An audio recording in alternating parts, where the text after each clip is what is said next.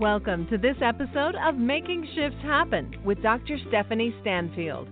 Are you searching for answers beyond diet and exercise? Join us as Dr. Steph shares insightful tips you can use to feel better right now and valuable information about your health that you may not know. It's all served up with a healthy dose of smiles and laughter along the way. Now, here's Dr. Steph.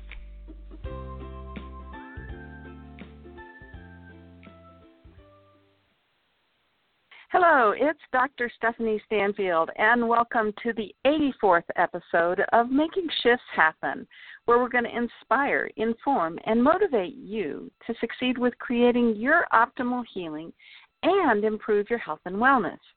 For those of you joining us live here on Blog Talk Radio, it's great to have you with us. If you are joining us through a podcast on your smartphone, tablet, computer, or Wi-Fi radio, well, a very special welcome to you as well. These podcasts are designed to bring you leading-edge information about a variety of health topics. My team and I are dedicated to bringing you this important information so you can learn about what you can do to improve your health and start living an increasingly purposeful life.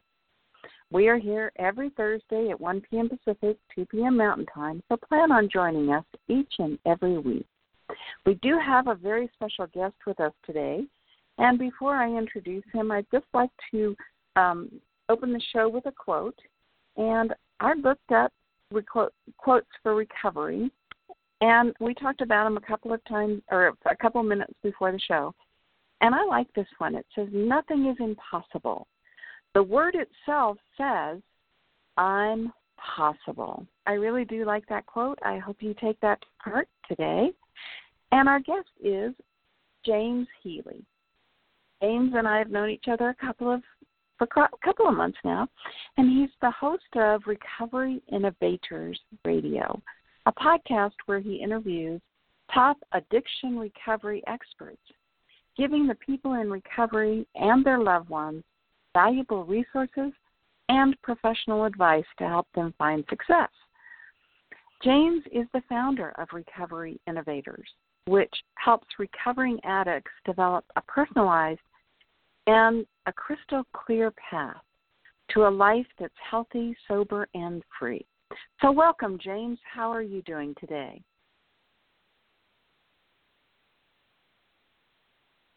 I'm not hearing James. Let's see. James, are you with us? Are you with us? Yeah, I'm here now. There we go. You popped in and out. Again, as I explained to James before, this is live radio. Well, yeah, I was waiting for the participant code, but it wasn't asking for it. So anyway, here I am. Here you are. So what is how you do different than other addiction recovery programs? Maybe you can give us a preface of a little bit of why you're on the show and what recovery and stress have to do with each other. So let's talk a little bit about that. Are you ready to do that? Oh, I sure am. Well, recovery and stress kind of go hand in hand because a lot of people end up addicted to certain behaviors or certain substances in an effort to, reduce their stress, escape anxieties, and that sort of thing. And they find it works really well, but just not for the long term. And I'm in long-term recovery, and I found myself drinking way too much when I was pretty stressed out about just life, work, family, everything like that, finances. And when I was in recovery, it was hard for me to tap into professional help. It was out of my budget, and I just didn't know where to turn, who to get help from, and that sort of thing. And so I have started a podcast where my goal is to help addicts in recovery connect with professional help and strategies these professionals might offer that these folks in recovery who are looking for help might not otherwise hear about or have the financial resources to tap into.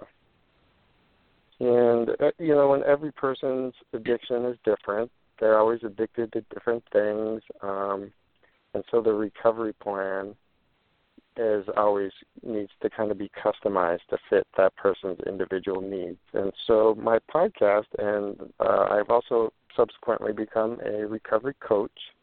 So I have a coaching program, and I try to help people find all the different pieces to their personal recovery puzzle, whether it's nutrition or spirituality or repairing relationships or finding a purpose or job that they love to live for, things like that.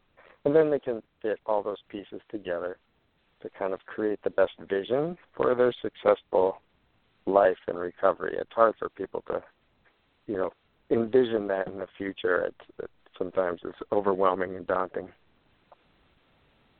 You mentioned that you have the Recovery Innovators Radio. How does someone find you, both the radio show and your website? Can you give us those addresses? Yeah, sure.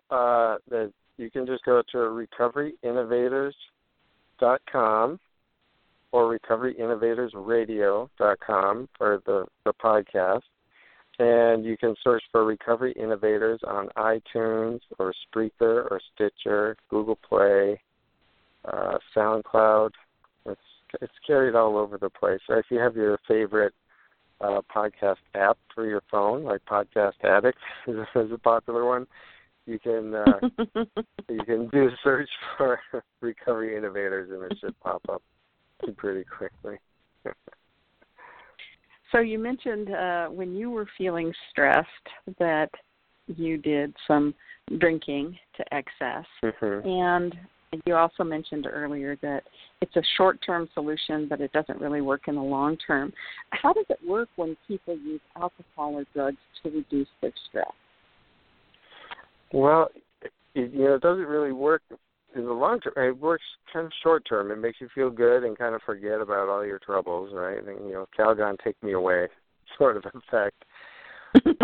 And you hear that all the time when someone comes home from work or whatever. They're, I had such a day. I need a drink. I need a beer, a glass of wine. And scotch was my drink or something like that. And everything's fine for a while. But then after those effects wear off, typically your stress and anxieties are still there, and often they're intensified because you kind of wasted your time and you haven't been productive.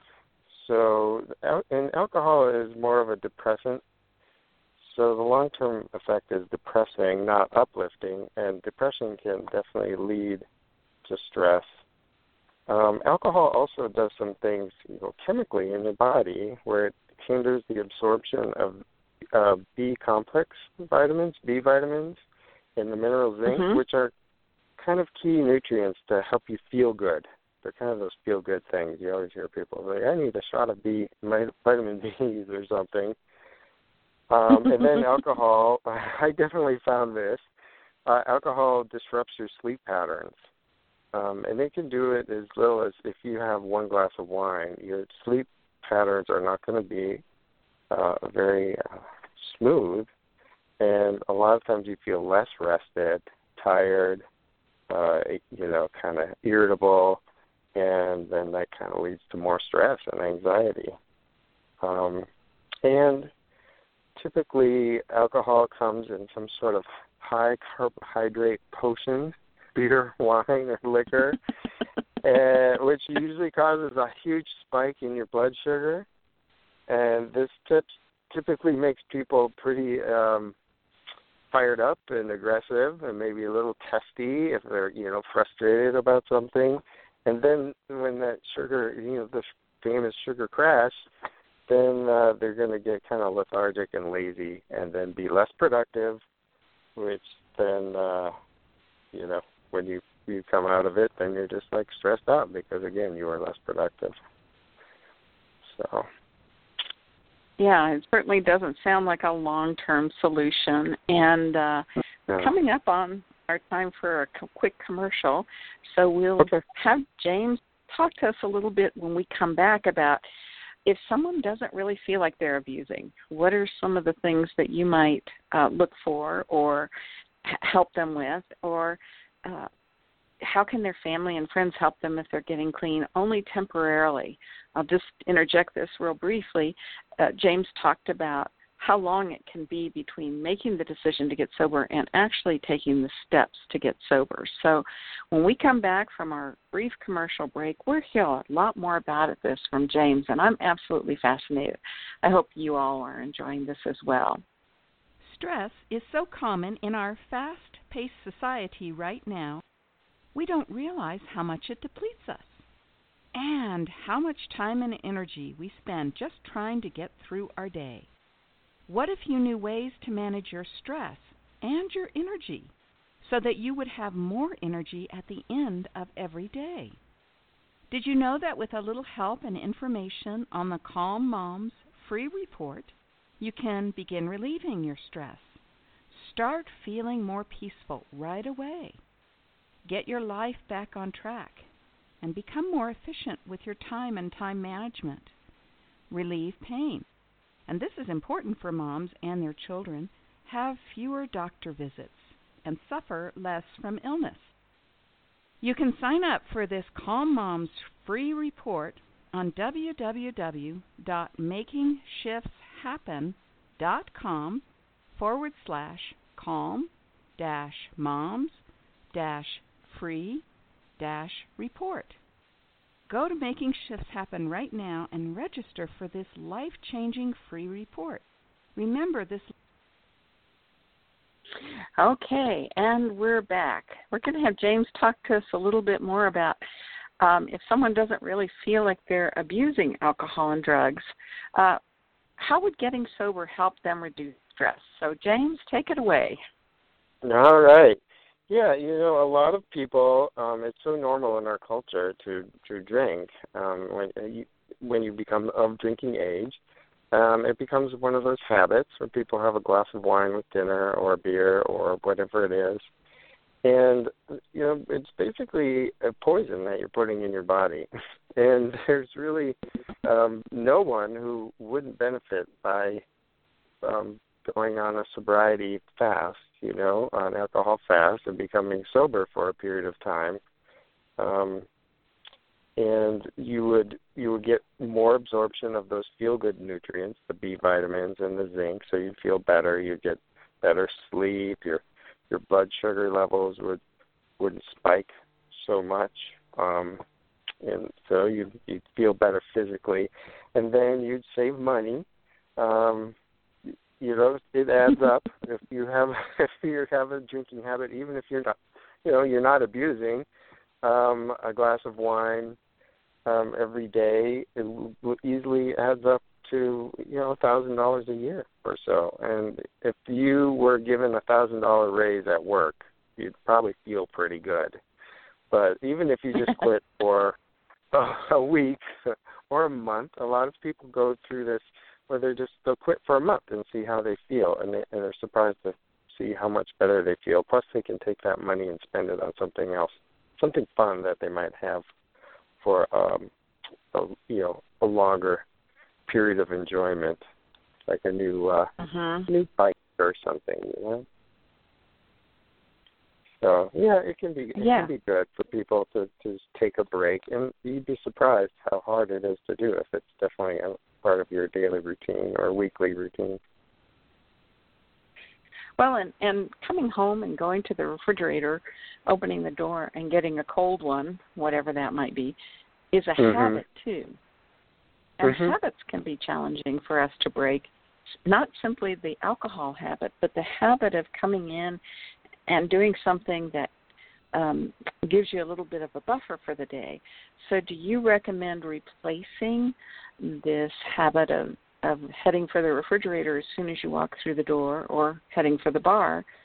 What kind of things can people do instead so that they still feel like they've got a buffer, but they may not be drinking? Right. Well, they could replace the physical drink with some other drink that wasn't alcoholic. Some carbonated water or some iced tea or something like that, and that can kind of replace that physicalness of the actual grabbing the drink. Or you can completely change your routine when you come home from work and go for a 20-minute walk, and it kind of throws off your routine. So suddenly you're not in that same kind of, like you say, habit of I put down my stuff from work and then I go straight to the fridge and I sit on my couch and I click on the TV and there I sit until, I make dinner or something. Or you can do something completely different, like write in a journal and start to work on some other goals that you might have in your life. You always say, well, I always wanted to write these stories, or I have this old box of photos that I've been wanting to sort through. Well, maybe that's your new routine, is you pull out that box and for half an hour you sort through those, and over time you'll get through them all and you won't have had that drink. So it is trying to come up with a new routine. Most of us brush our teeth every day, at least 2 times a day, and we never think about it, and we think it was weird if we didn't do that. So the same thing kind of happens when you're a daily drinker. It feels weird to not do that at first, but if you start replacing that habit with something else, it can feel a little. You start to create different pathways in your brain, basically. And I'm going to come back to that question again because something in the core of it just keeps resonating with me. If someone doesn't really feel like they are abusing alcohol or drugs, what would you consider maybe switching from a recreational user to an actual abuser? We haven't really talked about covering this, but it's there in the question, and I'm wondering what your response to that question might be. How do we know when someone's becoming an abuser versus a recreational user? Like someone comes home from work, like you mentioned, and they have one glass of wine, and then they don't really consider themselves an abuser. Most of the world wouldn't, but right. When is the shift made from a recreational user into an abuser? I think when it goes from being fun, fun is kind of what you would think of as recreation. You do recreational stuff for fun. It goes fun to fun with problems. It starts causing problems, whether it's health or within your relationships, and a lot of times we don't see that it's causing problems, that's the cause, and that's why it can be good to take a break for 30 days or something and see what happens to your health and to your overall attitude and things, because it can improve when you're not drinking. So if you find also that you can't not drink, like if you have been a daily drinker for the last 20 years, and it's really hard for you to stop, you might be abusing the substance because it's become such a routine habit that you can't really live without it. And it will cause you health problems over time. It will, yes. So you talk about taking this break. How can someone let their friends or family know they're getting clean and sober, even during this break or this short time, and not let it feel awkward or stressful? Yeah, that's a good question, because it can be very awkward if you are in the usual social situation where people are often drinking and all of a sudden you aren't. And to make it kind of smooth, I know sometimes it's just easier to say it's because of health reasons, or you're just taking a break. Like, I'm just not going to drink for 30 days. I'll just see what it's like. And if you put a timeline on it, then people don't think you're just quitting forever, which can be kind of, dramatic or something, and that it's just a health reason, and you're just trying it out. And I think most people find when they're honest about that, if they're saying it's for health reasons, a lot of their friends would say, I wish I could do that. Or they might join them, might be able to say, well, let's do it together.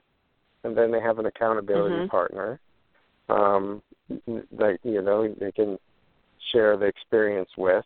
And then there's just not as much pressure to, it's not like they're admitting that they have a problem and that they're, they're going to a treatment center or something. It's just that they're trying it out. I'm just not going to drink. I'm just choosing not to drink right now and I think it's better for my health. And I don't know if someone's really got a problem with that. I don't see a lot of peer pressure among adult friends. Maybe when you're really starting out drinking and you're a teenager or in college or something, but most people are going to be pretty understanding and not push the subject. Right, and being someone who does not drink very often, I'll have a margarita here and there or whatever. I did face a lot of peer pressure when I was younger, but I used to find it absolutely amusing because I would go out to the bar, and long before the term was used frequently, I was the designated driver because I was the sober one, okay?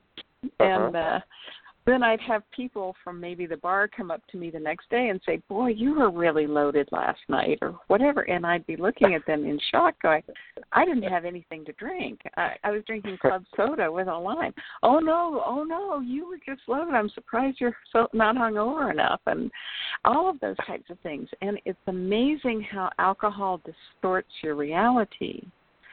So when we come back into the 4 self-healing skills, then we talk about awareness, and it sounds to me like what you're asking someone to do is to find what's going on with them really.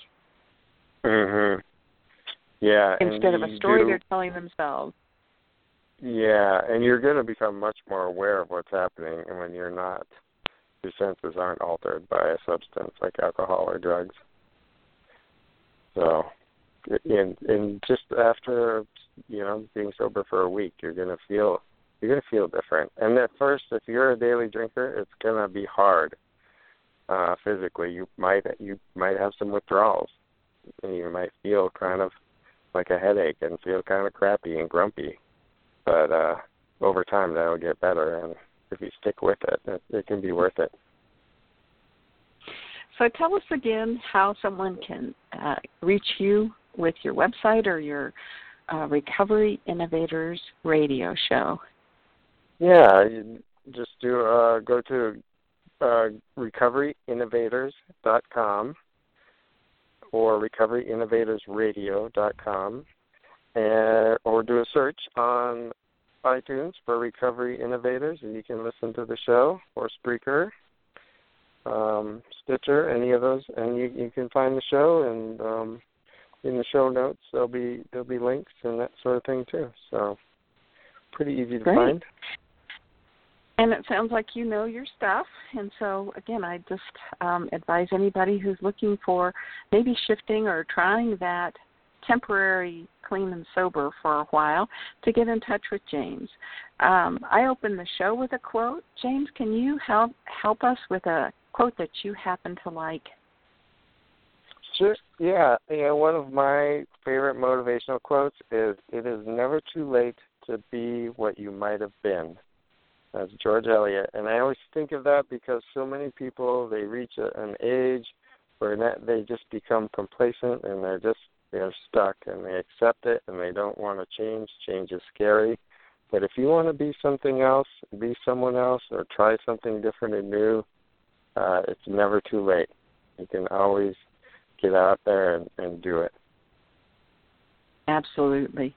So what's a tool that you use every day, one that you would hate to live without?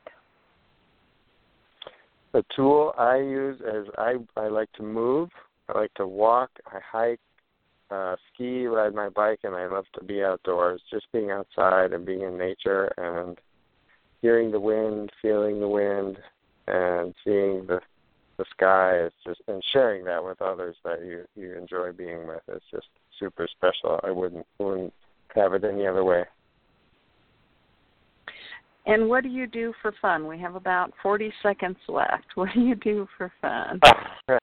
For fun, I love to spend time with my family. I have a 3.5-year-old son and a beautiful wife and an awesome sled dog, Alaskan Husky, and we love to get out and hike and climb, and I do a little windsurfing. Skiing is really big in the winter. Cross-country, alpine skiing, snowboarding, all kinds of fast fun. I like to go fast. Okay, well, that's all for today's show. Thank you so much for joining us, James.